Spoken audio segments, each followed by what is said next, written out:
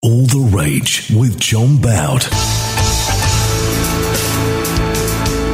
on www.traxfm.org. There we are again, fashionably late, but fashionably here. It's very cold here in London, very cold. But we'll live. It's not the end of the world. We don't have to go and get food rations or anything like that because we had 1 millimetre of snow. One of the subjects, or probably most of the show, will be taken up by the 20-year plus post office crime. I mean, it is a crime. And what happened with the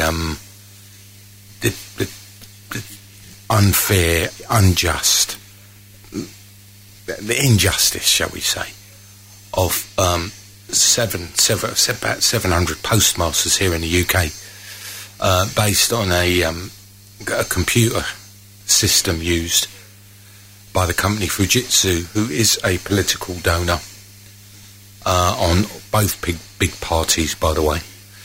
And we didn't, no one did anything. And the people in charge in 2019 were given a CBE and congratulated, while those 700 people suffered. Some died, some were imprisoned unjustly. And it's quite a interesting aspect to that, seeing as the post office at that time, and still is, not Royal Mail as such, it was Royal Mail as such at that time, but it's now post office counters, which is government run. The government run it, own it. And it seems like until they had actually dramatised it, because there's something on the TV at the moment, and it's a 4-part series, which is literally the country has raised the roof on the injustice to these 700 postmasters. And it tells a lot of things of us as a society, in that if they didn't show it on telly and dramatise it, it would never have been publicised. Everyone kind of knew about it. A certain percentage of the country did. But we would never have known about it. And they dramatised it. And the country's outraged is. And now they want to put it in front of a judge so they can get compensation. I don't think they can get compensation for some of the things they've lost. Obviously, it's financial compensation they're looking at. But how did this happen? How did it get under us?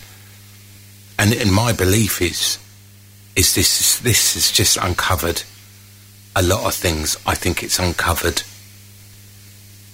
donors taking priority over people, funding for political parties.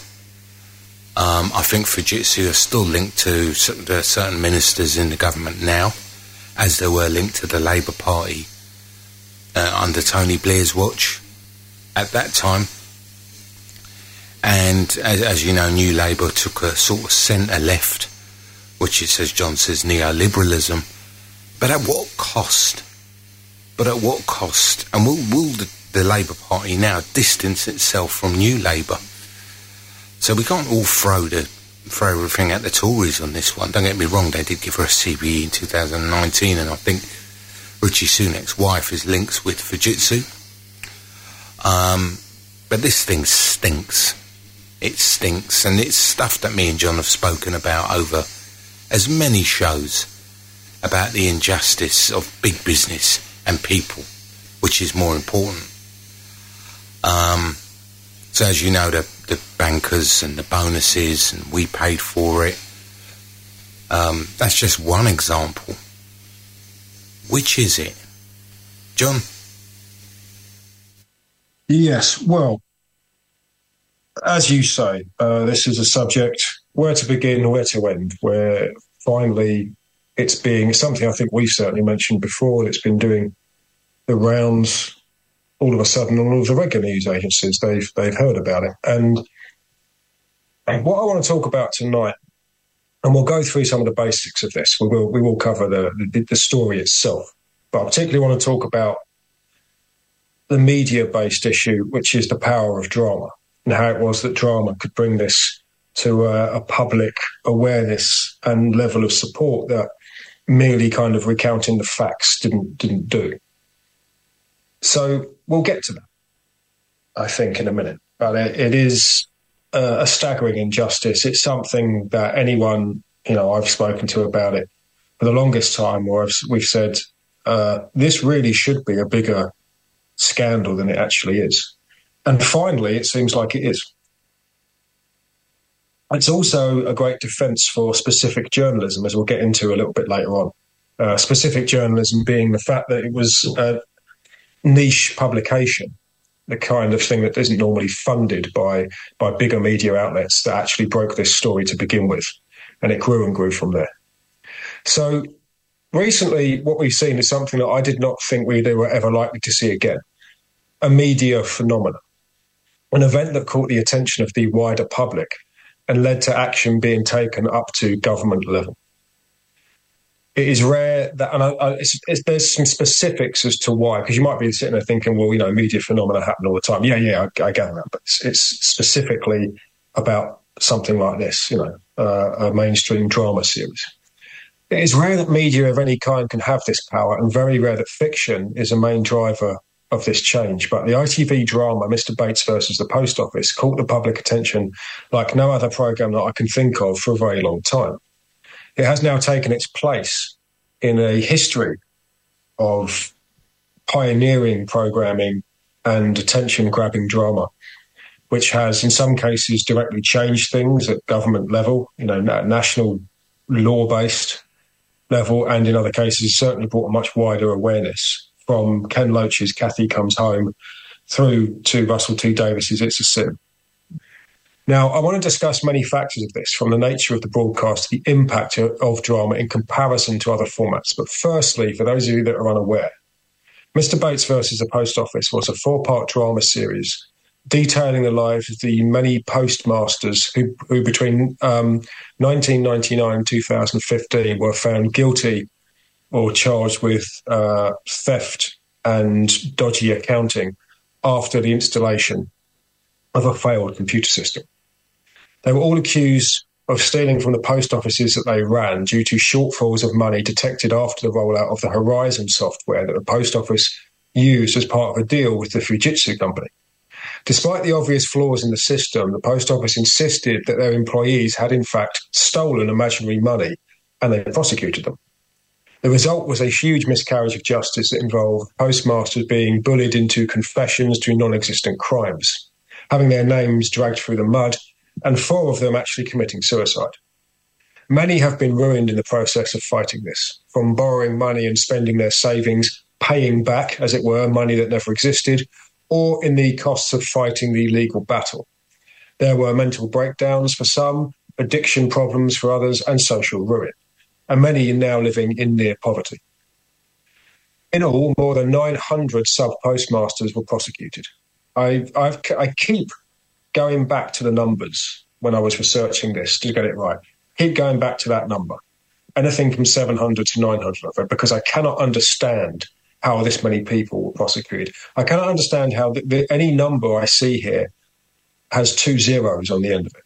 It seems utterly ludicrous to me. Many of these folks highlighted the flaws in this system multiple times, but they were ignored. Instead, they were stitched up on phony charges and served prison sentences for false accounting and theft, all because of a faulty computer system and the unwillingness of the management of the post office to actually investigate it. Now, many things have come out about this since, most shockingly the extent that the post office leadership went to in trying to cover up the story. No concern was shown to the people whose lives were being destroyed by false accusations. We now know, however, that the bosses knew about this and actively covered it all up. Post office investigators were paid bonuses for every conviction that they gained. And we know that lies were told about how someone could access the Horizon server. As it were, you're the only person who can actually access it, so all of this must be on you. Well, we know that isn't true. We know it was able to be accessed directly from Fujitsu, among other places. sub-postmasters contacting the IT or HR department, specifically HR departments of their company, were told that they were the only one with access to their system, and they were the only person in the country who was having a problem with it. So that is, on call after call, the person in HR was telling another employee they were the only one with this specific problem. They were instructed by management to lie to their own employees.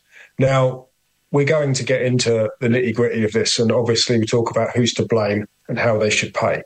Generally speaking, of course, we all say, aim at the top, which I completely agree with, aim about where the real money is and where the orders are coming from. At the same time, I've got to say, one of those rare occasions when the people also at the bottom are as accountable in some ways to this as anyone else, because I will say that for those of you that were sitting on the other end of the phone at HR and telling people calling you up that you're the only person having this problem, it's all on you, you are just as guilty in this as any of the others are.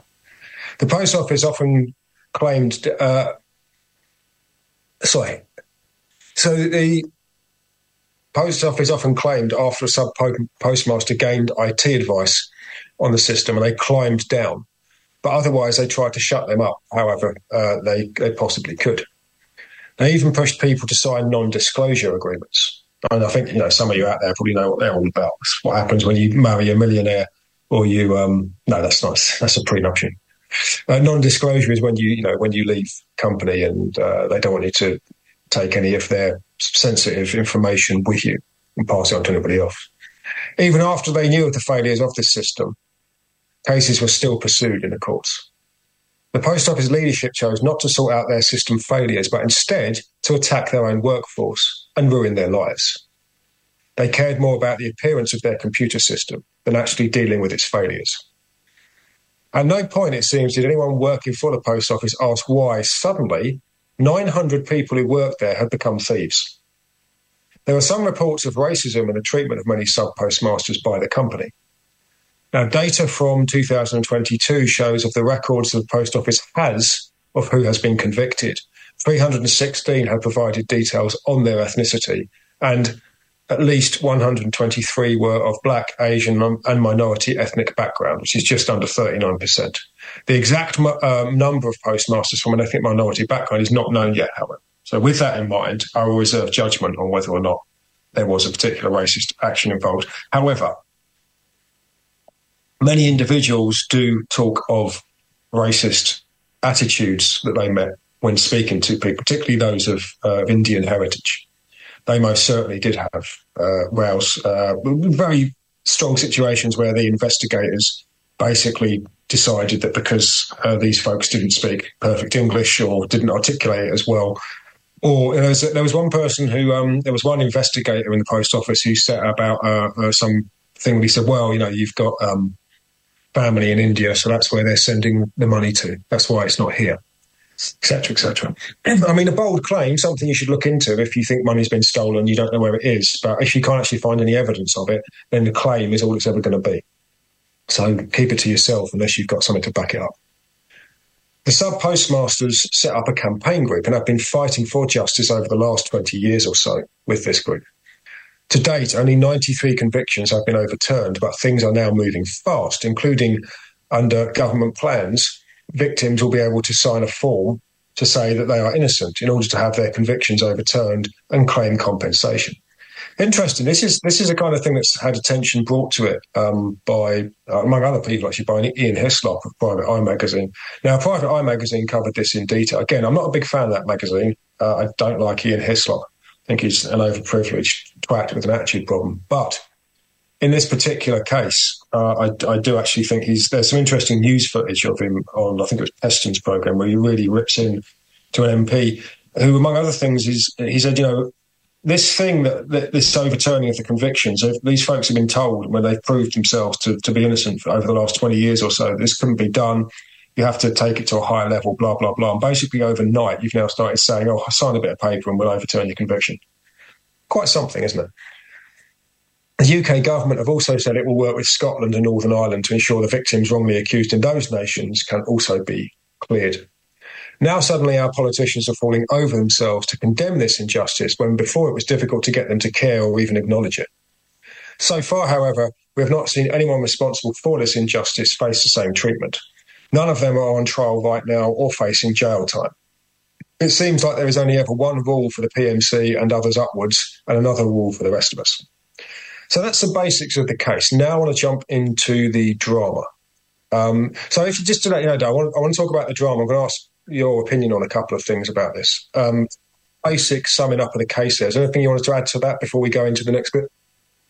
No, just the fact that the interesting part of this case, John, is when this thing was uncovered, or their mistake was uncovered, or whatever, what it looked like at the time.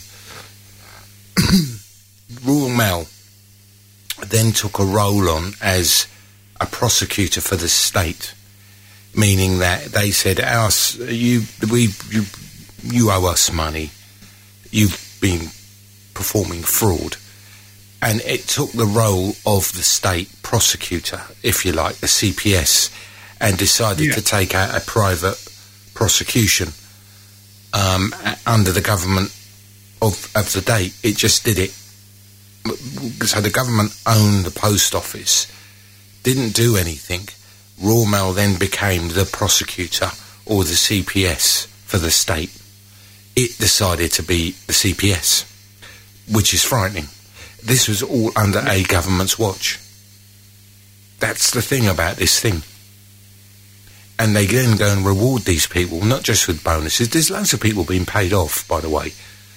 And I saw that petition for the CBE, and it was, I understand people's sentiment. Listen, she don't give a monkeys about a CBE, mate. I think we should have petitioned, if you're going to petition and use the online digital, so if it reaches a certain amount, it's got to be heard in Parliament.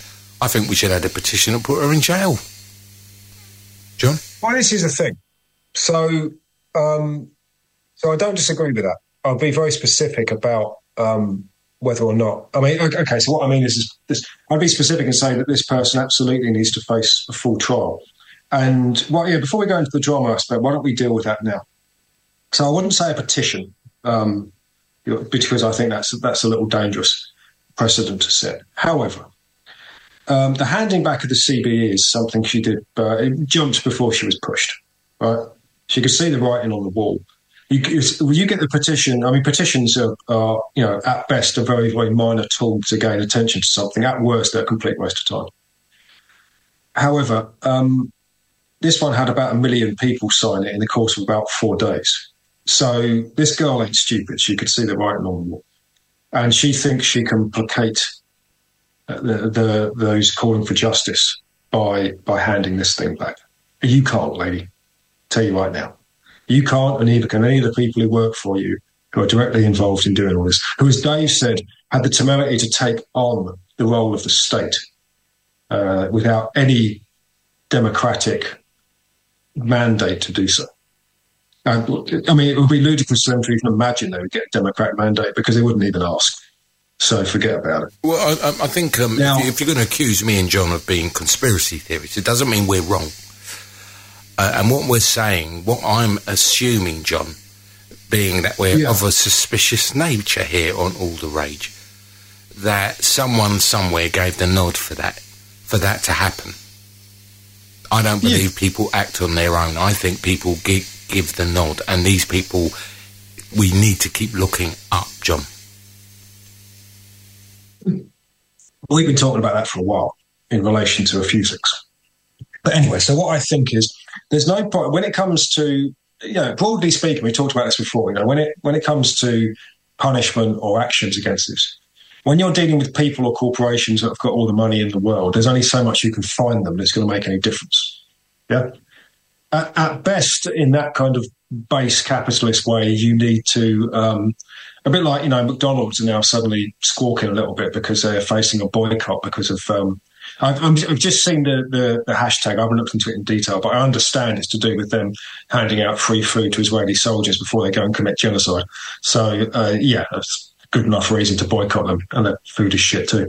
But they, that's one thing where basically it's as much as anything, it ain't really necessarily just about the money when you've got that much money. It's about the public appearance and how it looks in the future.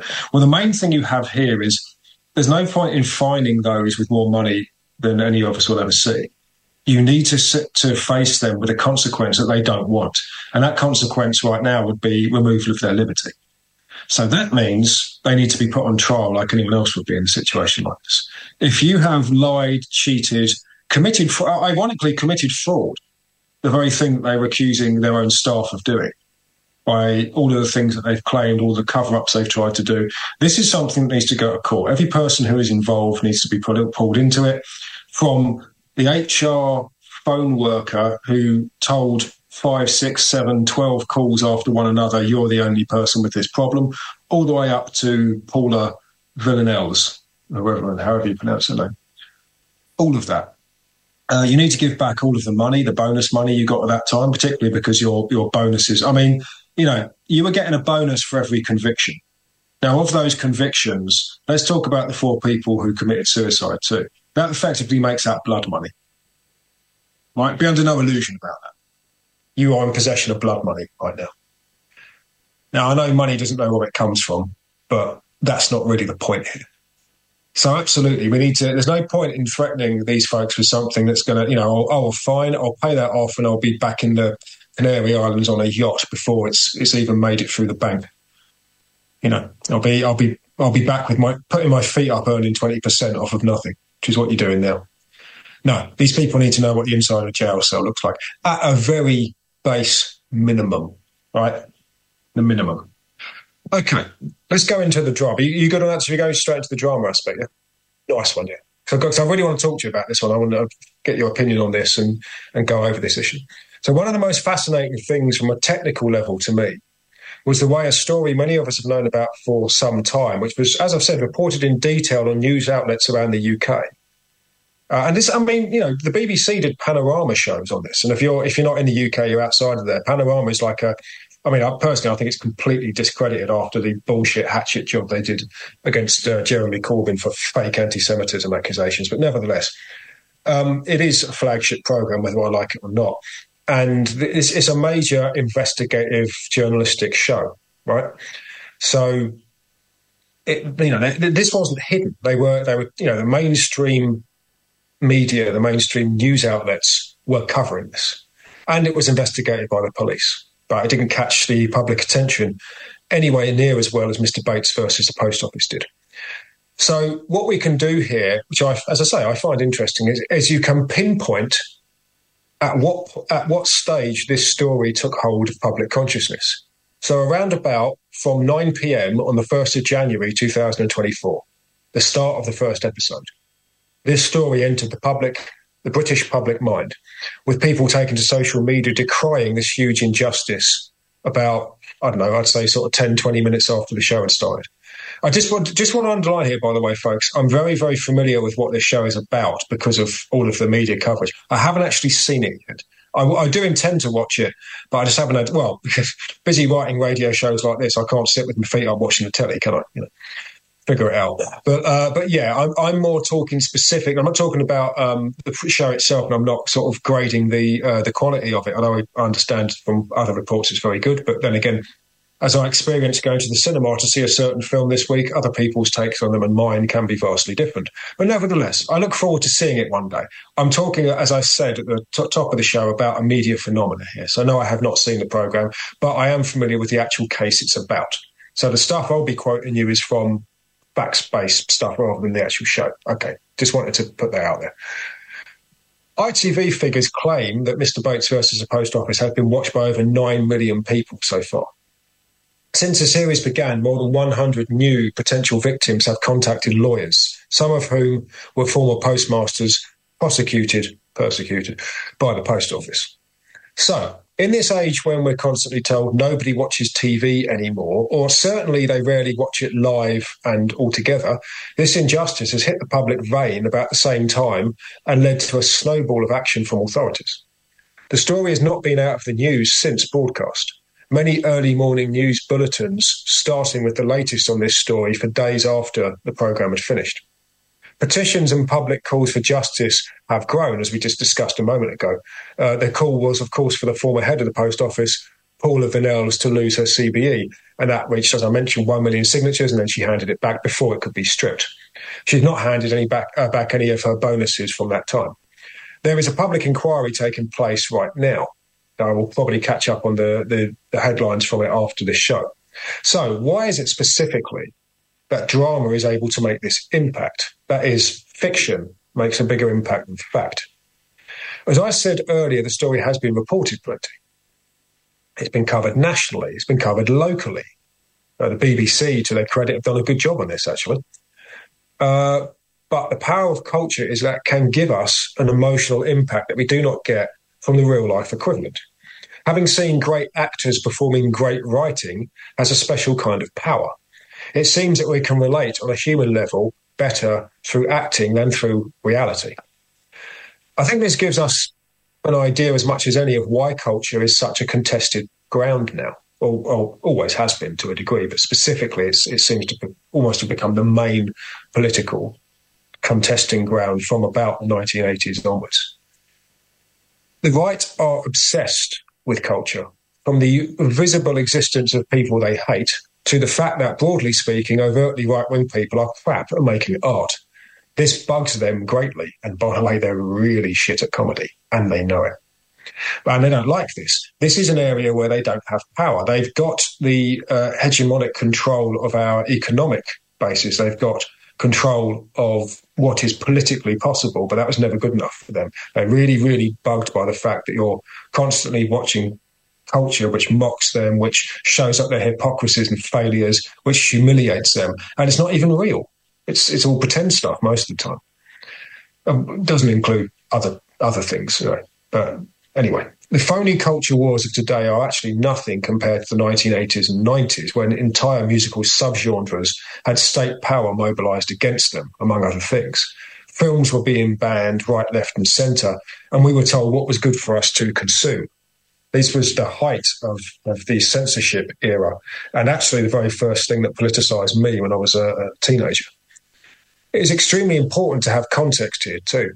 From the 90s onwards, attention turned to culture, not just because of perceptions of progress there, but also because it was assumed that the political battles of our time were all over. Global capital now ruled, and our culture told us there was no other way.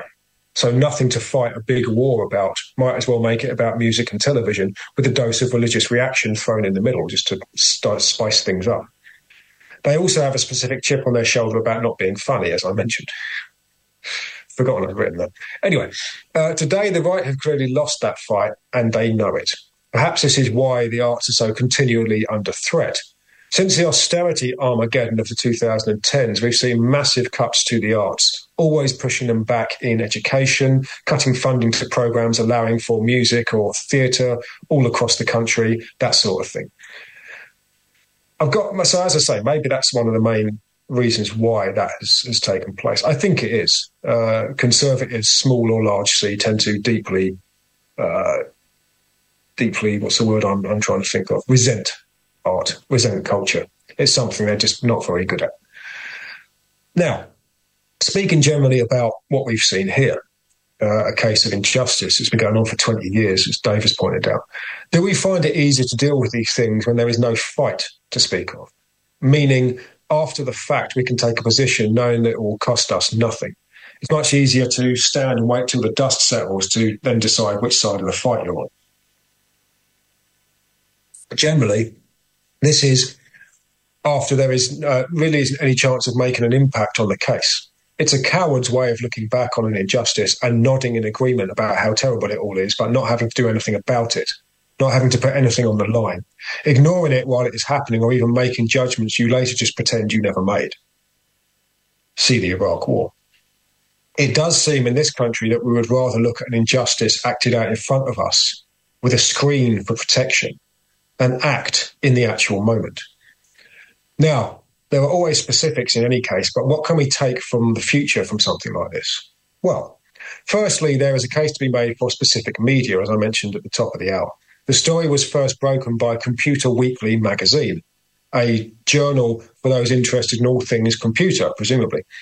their writers' understanding of the technical aspects of this case that became so important to bringing the case to life is actually something we can say is a major spark for beginning this case up to where we are now. We have seen the destruction of local media in Britain over the last couple of decades as media corporations dominate the landscape and bring us the stories that they want from the perspective that benefits them. Here you have a great example of what we could get from a unique perspective, from computer technical chat to the beginnings of a social justice campaign. It's quite something, I think. And again, it's a good thing to still see in the world we're in now, where such outlets are generally speaking, pushed down upon and ignored. Second, the sub-postmasters did not really have a proper union, and this was no doubt part of the problem. Any of the united work they have done for their justice campaign would have been done quicker and more effectively with union representation. Plus, they would have actually been represented in their workplace properly, which would have put a lot of these terrible aspects to bed. I'm not saying that they would have solved everything, but if you have a union that you pay dues into, and we were able to do the investigative part of this to some degree, it certainly would have cleared a lot of this up a lot quicker. That's what I believe. Dave can come back on that, see what he thinks on that in a minute. Technology in the workplace can only come through direct involvement with the workforce and not against it. And this is a very nasty example of how bad automation can be. So when we finally get around to discussing automation, we'll start with this case, I think, as the nightmare scenario. Now, finally, will we see any real consequences for the guilty here?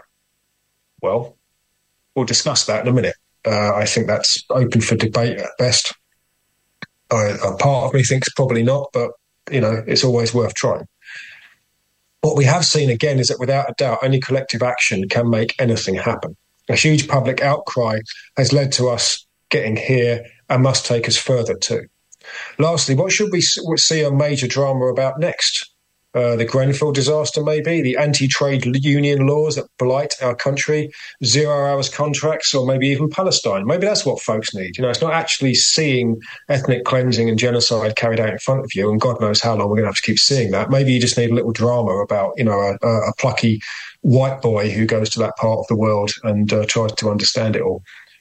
God, I hope not. But anyway, so, Dave, all of that, the power of drama, my question's here. Why do you think this has more of an impact than, say, Panorama? Well, I think the new digital age of on-demand, John, gave it a bigger audience, so we don't crowd around the TV anymore watching paedophiles like we did in the 70s and 80s.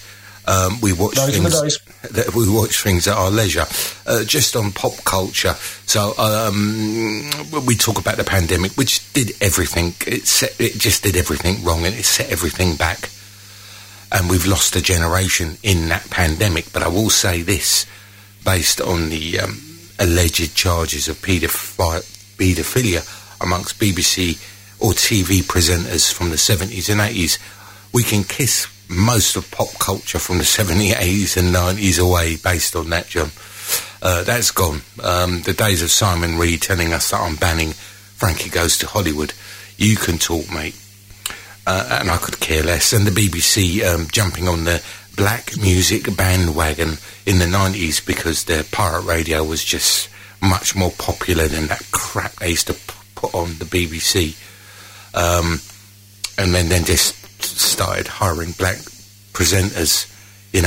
A new producer comes in and I'm all about black music, and they would play house music all day on Radio 1 over the weekend. They used to spit on it, mate.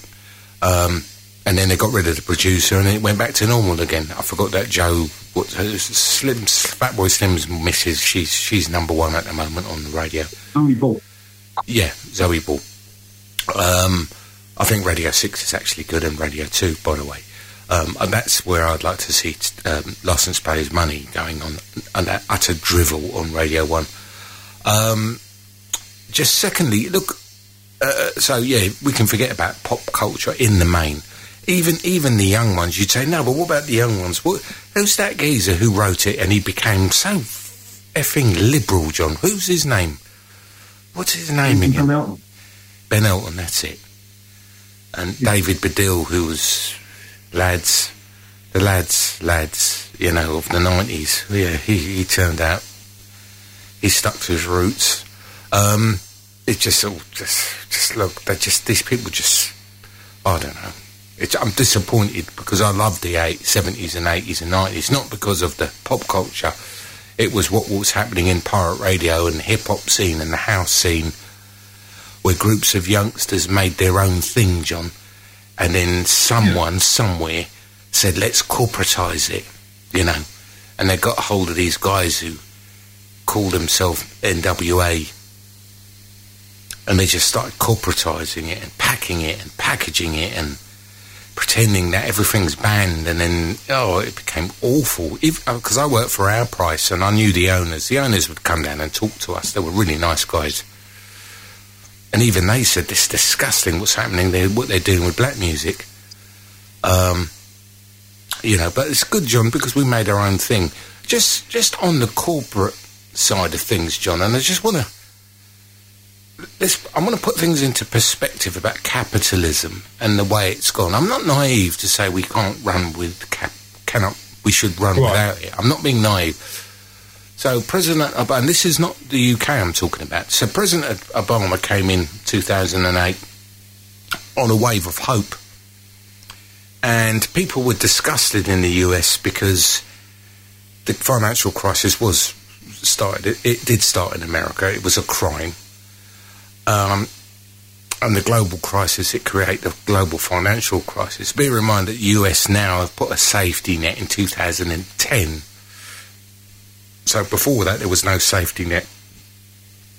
Anyway, Obama came in on a wave of hope and said he's going to put pressure on the financial industries.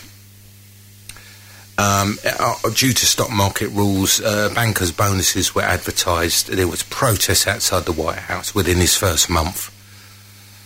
And he called all the banks in to the White House and asked them, John, could they pitch in and forego their bonuses because we've got to sort this out. And to a bank, and there was a lot of them that attended the White House, they all said, no, not really. Not handing it back. I'm keeping my bonus, and that's that. And it was one of many defeats that he had with, don't get me wrong, I've got a lot of criticism of his leadership, certainly in the Middle East policies up there. But I'm just saying that he was fresh and new and came on a wave of hope. And because his party is pretty much neoliberal, he could only ask, John, can you just help us out here? He asked. Listen, I would have got them in the White House and put my dogs on them about ask. I would have put so much sanctions on them. Inviting them. I wouldn't invite them, I'd order them. And it may sound like I'm being naive in that, but that is disgraceful because, you know, he came in, you know, and that's what we got now, John. That's what we are. That's where we are. We ask these people, these very few, to do things, and they're not going to do it. They might hand back their CBE, John. Yeah. Could give them monkeys. Look at that Michelle Monet. Yeah, exactly. Exactly. There's some criminal activity, investigation, but we all know that nothing's going to happen with that. These people are just going to walk away with their... And I've said it time and time again, John. How rich do you have to be? Yeah.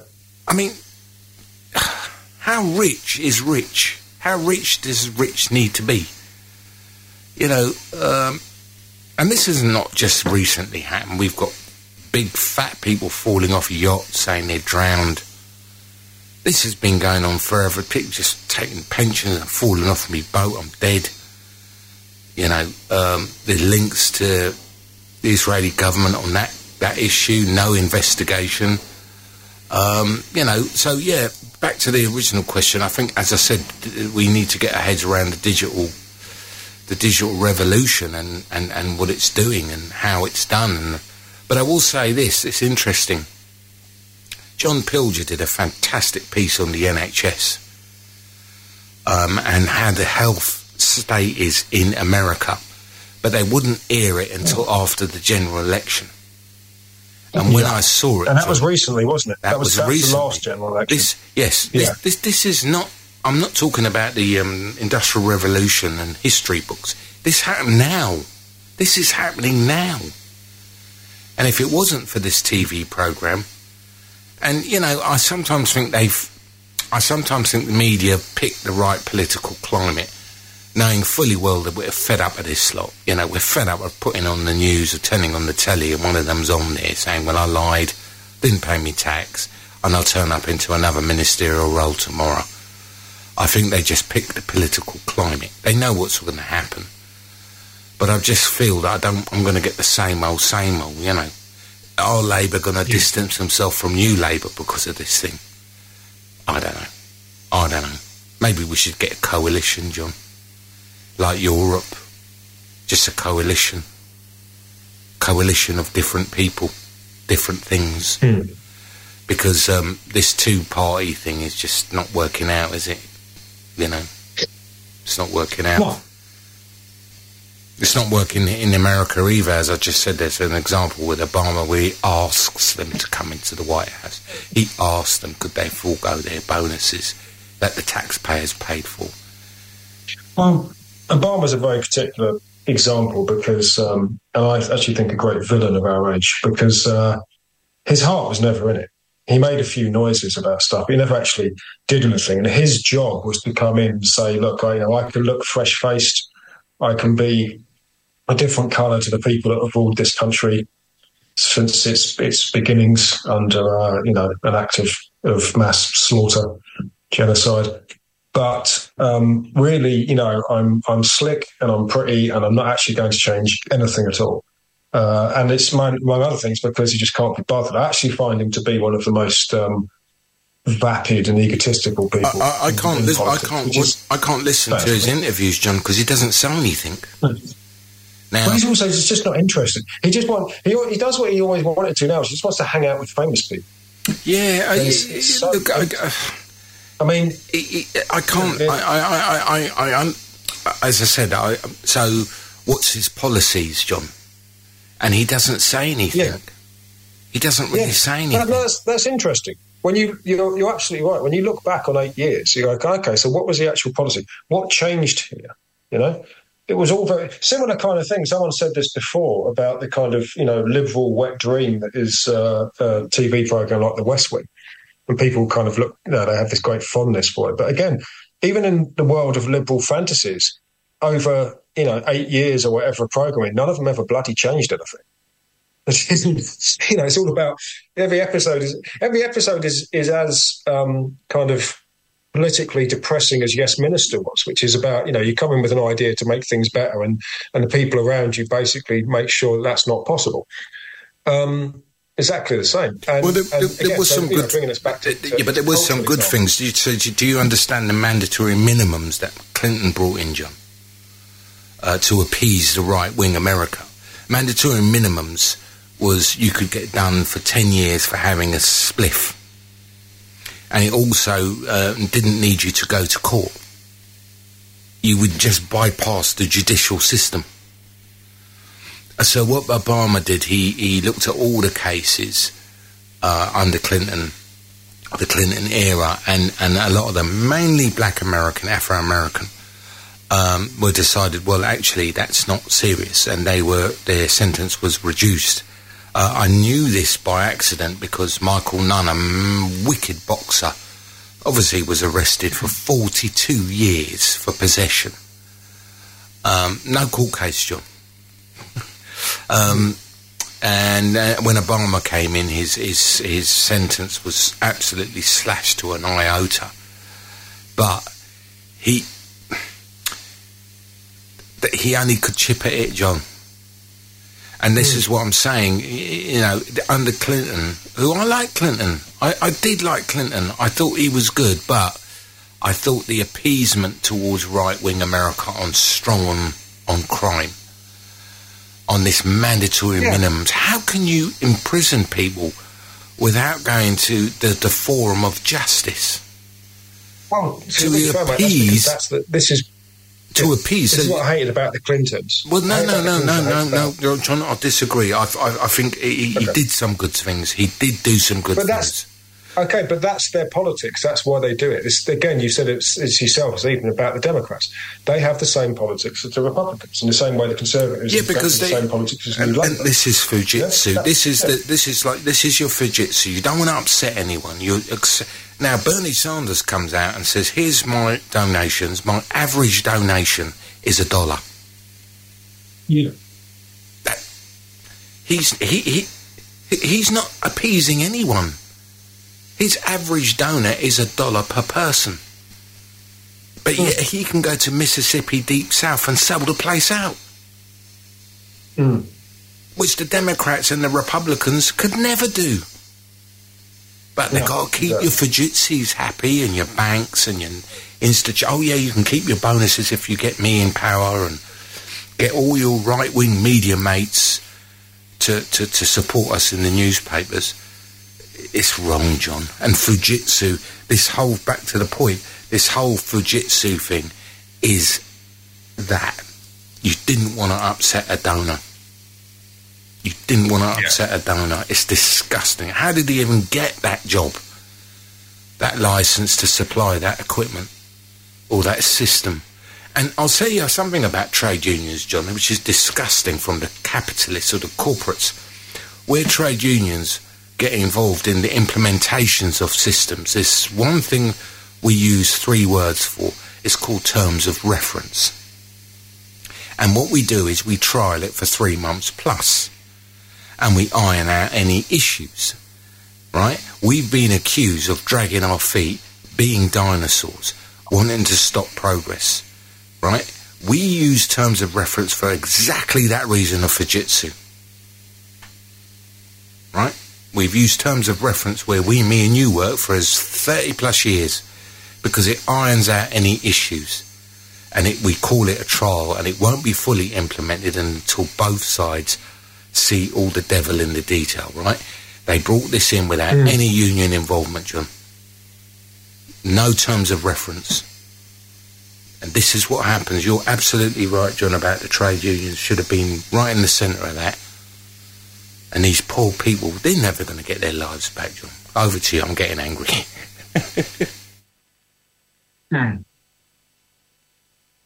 Yeah. Anyway, what can I say, folks? I'm glad that this story hit the headlines. I think it's a little strange that it was... Not strange, actually. It's not strange. If drama gets under your skin, that's good. I'm interested. I'm just interested in how the dynamics of this, and how it works, and why it is this way. But I do think that there's a bit of a habit of political cowardice, of not getting involved in an actual fight and just kind of looking back on it, and then when it's all over and all the dust has settled and all the people, who've put into it have done that. And then you go, oh, yeah, okay, now I'll take my position on this. But, I would say an interesting phenomenon to me, from Computer Weekly magazine to Mr. Bates versus the Post Office. Well, that Computer Weekly story, which I do buy Computer Weekly, John, that surfaced in 2009. Okay. 2009. Public Eye picked it up shortly afterwards. But again... And another thing, John, it's interesting. Say that I win the Euro lottery, 100 million on Friday, right? And I say to the Labour Party, I'll give you £1 million, but me and John are going to apply for a licence for FM, and we want you to give us top priority. Now, I wouldn't ask that because it has to be seen to be right. It's the correct thing to do. But that's exactly what I said, and it sounds vulgar how I said it, but it's true. That's exactly how these big political parties are to get in. Anything for power, John. We'll do this for you, we'll do that for you. And what I said about I'll give you £1 million when me and John apply, you put us to the top of the queue. It's not. I'm not exaggerating. That's exactly how it works. That's exactly how it works. And there's all sorts of there's all sort of affiliation from that political party. Their wife or their uncle or their nephew or niece work there. I don't know. It's been going on too long, John, anyway. How long has this been going on for? I mean, it is actually obviously a total injustice, but as there are many things here. But just on that, if what you're offering that is to say to people that everyone wanted to actually pay you and me for our radio show, that's fine. We'll take your money, but we won't do anything you fucking tell us to. We'll keep covering the same stories. It sounds like a fairy tale, but what John just said. But I would feel more comfortable if I said, "Look, we'll take your money, but we're not changing." I'd feel much more. I could sleep better, John. And if they said, "Well, you're not doing what we say, we're not paying you," don't then. Yeah. Don't. Power's not everything to me. Certainly not to you. We don't want to be. I don't know what. What we want to be when we broadcast. We just do it because we love it. But I would be more. I would sleep better at night, knowing fully well that we stayed. And that's the trouble, isn't it, John? I mean, I don't know. These people have got no soul. Some of these people. How do you sleep at night? I mean, these people are responsible for the demise of these people's lives. How do you sleep at night? You need to sleep soundly but naked next to their own ego is how they sleep. This is the problem with allowing narcissists to have power. If it isn't power that breeds narcissists, I suppose it's chicken and egg really. But this is the problem. You allow people. We're living in that situation right now, aren't we? With the Musks of this world and the Bezoses of this world. Not only are they terrible people in many ways, they're also lunatics. And who think they can do whatever they want because no one's ever told them otherwise. Up the Swedish. Yeah, they think they control. Oh, that's true. Yeah, shout out to Swedish car workers and everyone else associated because they're allowed to take solidarity strike action. You are going to change the world for all of us, and thank you for that. By the way, any of you want to come on the show, please do. I'd love to talk to you. But what you have here is the scenario where people can. They think that they can basically tell working people how to organise their lives, literally how to organise their lives. Now, it's an interesting thing. Starbucks Workers United put something out this week, interesting video in one of their stores. I think it's in one of the New Orleans stores that's just unionised. And I'll get more details on this because this is a case I think is pertinent to where you and me operate as well, which is to say, so they have the process which says, you need 2 weeks or so, a minimum 2 weeks to let us know if you wanted leave for something. So, okay, well, fair enough. That seems like standard practice, except when you're on contracts where they can tell you one day to the next whether you're working or not. And they're challenging that. And I'll be interested to support that entirely, and I'll be interested to see the outcome because that is pertinent to a number of workplaces. And I think if you're going to bring in those kind of contracts, if you want to bring them in, and to claim, okay, well, we need to switch you on basically any given Sunday, among other things, that we want to use you, completely destroying any weekend plans you might have made.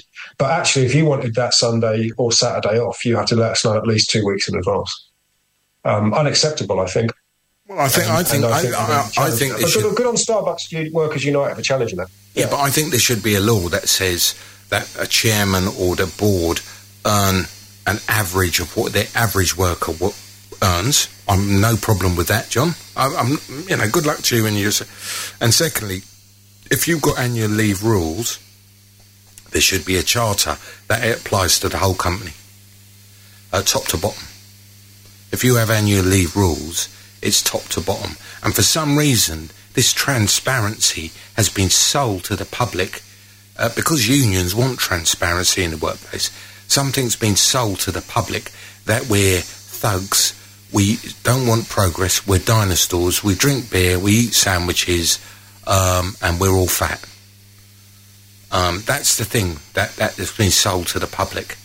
I'm telling you now, and John Boud was absolutely spot on, that if unions were involved with that implementation horizon or whatever, we would have gave it terms of reference and reviewed it every 3 months. Fact. John said it as it was. So when I send John an LTB at terms of reference, I want him to recite it to me the next day. Did you hear that, John? John, where you gone?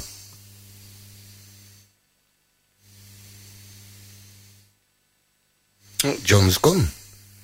I'm going to try and get John back. Sorry, have you got me, Dave? Because I lost you there. No, I got you now. I got you. You got me back, yeah? Yeah. So, yeah, I was just talking about terms of reference. I heard you. I was going to say, please, feel free to repeat that, because I heard you say about the terms of reference, and then you click, sort of cut out. I didn't get all of it. Yeah, I said, so the next terms of reference, so what happens, I get terms of reference, because me and John are in a trade union. I get terms of reference for trials, and I send them out to all the reps. So what I said was, the next terms of reference, I want John to recite it to me the next day. Well, and it will be about a machine in processing, which we haven't. Both me and you have no idea. We'll find our way through. I wouldn't mind, but most of the reps in the mail centre don't read it either. But anyway, yeah. As you know, memory is not my specialty. But you were spot on, John, about the union being involved. We're not fat, we don't eat, drink all the time, and we're not stuck in we do these things to protect people. And I don't care what they say on the media. Unless you can prove me wrong about everything I've just said, go away. John? Yeah. Some of us are larger bodies, to be fair, and there's no shame in that. But yeah, I agree. This kind of, I mean, you put forward the kind of cliche. I mean, again, we've come back to this, so coming full circle, I was saying at the end there of my little tirade about representation or drama, or what's drama going to get, what's it going to get us next, all that kind of stuff. Well, interestingly, where are we going to go next? And trade unionism is a very good example. When was the last time we had positive representations of trade unionism on screen? Now, that's actually something the film Pride would be a good example, but that's something we've been asking for a long time. But actually, let me flip it. We haven't had pretty much any representation. We haven't even had the cackling evil, I'm going to destroy the life of this genius boss because I can, rah, ha, ha, ha, ha. No, we don't even get that anymore. It's like you completely ignore us, and yet we're more relevant now in so many people's lives than we've ever been. Well, I'll say this, for John. entire generations. Well, I'll say this. I'm going to take the Brian Clough view on this, and it's this, John. When you get programs coming out, when you get programs like this coming out and saying this is what the injustice by these people, by these very rich people by government, bankers taking bonuses, so you get forums like this criticising these people. But you can do that on Netflix and so forth. Michael Moore's films are great. Yeah. No one's actually come out and said to Michael Moore, for example, all these producers on this drama, and said, you are wrong. I am taking you to court for lying. They don't even say that we were wrong. They don't say anything. They don't dispute it because it's true. And we've reached a point in society where these people can come out and just say, I'm a thief, I'm a liar, it's fine.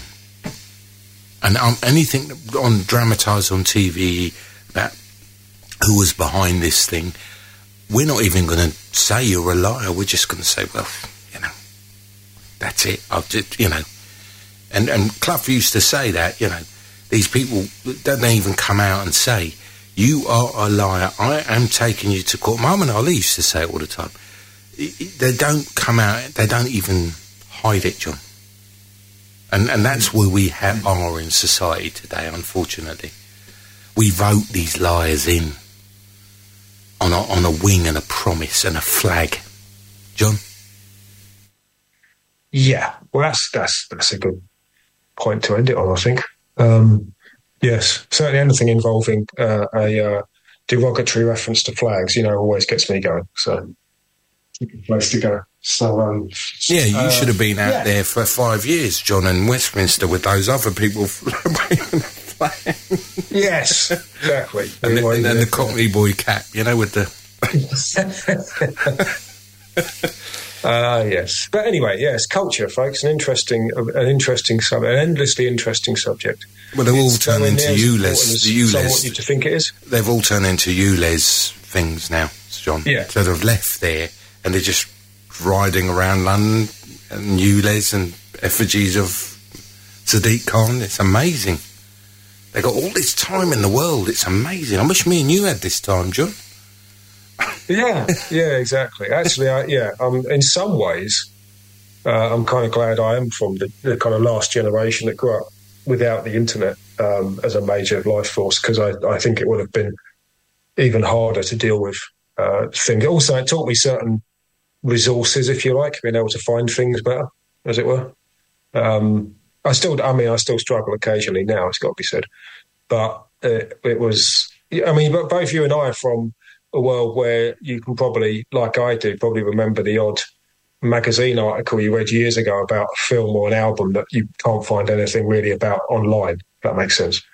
And I think that's certainly an interesting perspective to have that younger folks maybe don't have so much. But then again, I'm assuming maybe they do have it better than I think they do. Well, I think very interested. There's certain search engines now that do podcast searches, so it looks for keywords. The search engine doesn't necessarily take you to the corporate; it takes you to a podcast like yourself, Jacobin, which a really good site that John put me on. And it's when I type it into Google now on socialist stuff and world affairs and socialism in other countries, and socialism's not a dirty word. I'm just looking at the fairness of society. The fairness, okay? It doesn't mean I've got two heads. And it does take me to sites, and which is good. And I use Brave Internet as well, which is a nice search engine. So it is kind of changing. But maybe because other people are doing it, John, maybe it's become popular. I don't know. I'm hoping. But let's hope that we take a more people point of view, as we have done as a society in the UK, on this post office crime, the crime against innocent people. John, thank you very much. Have you got any shout-outs, John? You normally do. I do. So obviously shout out to the people that have been affected by this, and solidarity. And I wish you'd had a decent union. Would have got you. Should have joined us. Well, I think I could shout out certain unions in this country. I would have said the CWU is a good one. You could have maybe joined, but I don't. To be fair, I don't know the details about that. But if you were able to do so now, because they'll provide much better protection and benefits to you. But yeah, shout out to you in your struggle. It's been a long, hard, arduous struggle. As we all know, struggles for justice are long, hard, arduous, and constantly meet resistance from the powers that be. But nevertheless, what else are you going to do? You're not going to back down. So keep it going, and solidarity to you. Obviously, shout out to the good folks still struggling through endless fight in Palestine. And also, we did a little story about Kurdish communities being attacked again in Rojava by the Turkish state. So shout out to them. I feel bad doing this one now, because if I go through this entire list of things that are on my mind at the moment, someone will contact and go, "Oh, you didn't say blah blah blah." Well, we could just report topics of the day, couldn't we? Yeah, but what I will say, if I may, a little bit of self-promotion here, if you don't mind, I am going to shout out the fact that I've recently published a new episode of Marks at Play, episode 4, with myself and Chip, formerly been on this show, talking about the epic band Gang of Four. Now, you can find this, I put it out via the Anchor podcast, so that means it ends up on Spotify, I know that, but also I think it's in a few other places around, if you can find it. If not, do you know what, if it's not on your preferred podcast app, tell me about it and I will try and upload it there. Well, John, your blog site is on the main page of the Tracks FM website. Yes, it is. Thank you. So you just post it there. www.tracksfm.org. It says John Boud's blog. Press that; it will take you straight to it. I'll upload it there right now. And other than that, thanks as ever, Dave, for another evening's debate and discussion. I enjoyed it greatly. And look forward to somebody, as I say, writing the drama starring Toby Jones about why we should overturn all of these terrible anti-trade union laws. So Toby Jones and Julie Hesmanhurst should be very, very welcome to play such great characters. Noble, decent, upstanding trade unionists. They'll call it socialist propaganda, and I would say you're damn right it is, and that's just how we like it. So anyway, have a good show, and I'll speak to you all next week. Cheers, Johnny. All the Rage with John Boud. On www.alltherage.com. www.traxfm.org.